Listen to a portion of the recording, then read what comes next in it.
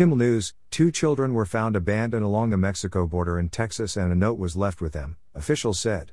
U.S. Border Patrol agents on the Rio Grande spotted an unusual color along the riverbank Tuesday and discovered the children, according to U.S. Customs and Border Protection. A note left under a baby carrier revealed the children are siblings from Honduras, officials said.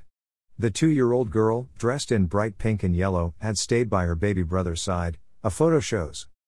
Shakur Kupwed, September 15, 2021, 1:45 p.m. Middle. 1 minute read. 2 children were found abandoned along the Mexico border in Texas and a note was left with them, officials said. U.S. Border Patrol agents on the Rio Grande spotted an unusual color along the riverbank Tuesday and discovered the children, according to U.S. Customs and Border Protection. A note left under a baby carrier revealed the children are siblings from Honduras, officials said. The 2-year-old girl, dressed in bright pink and yellow, had stayed by her baby brother's side, a photo shows. Advertisement https://s.yim.com/rq/darla/460/html/rsfflx.html. Border Patrol agents searched the nearby area and didn't find anyone else.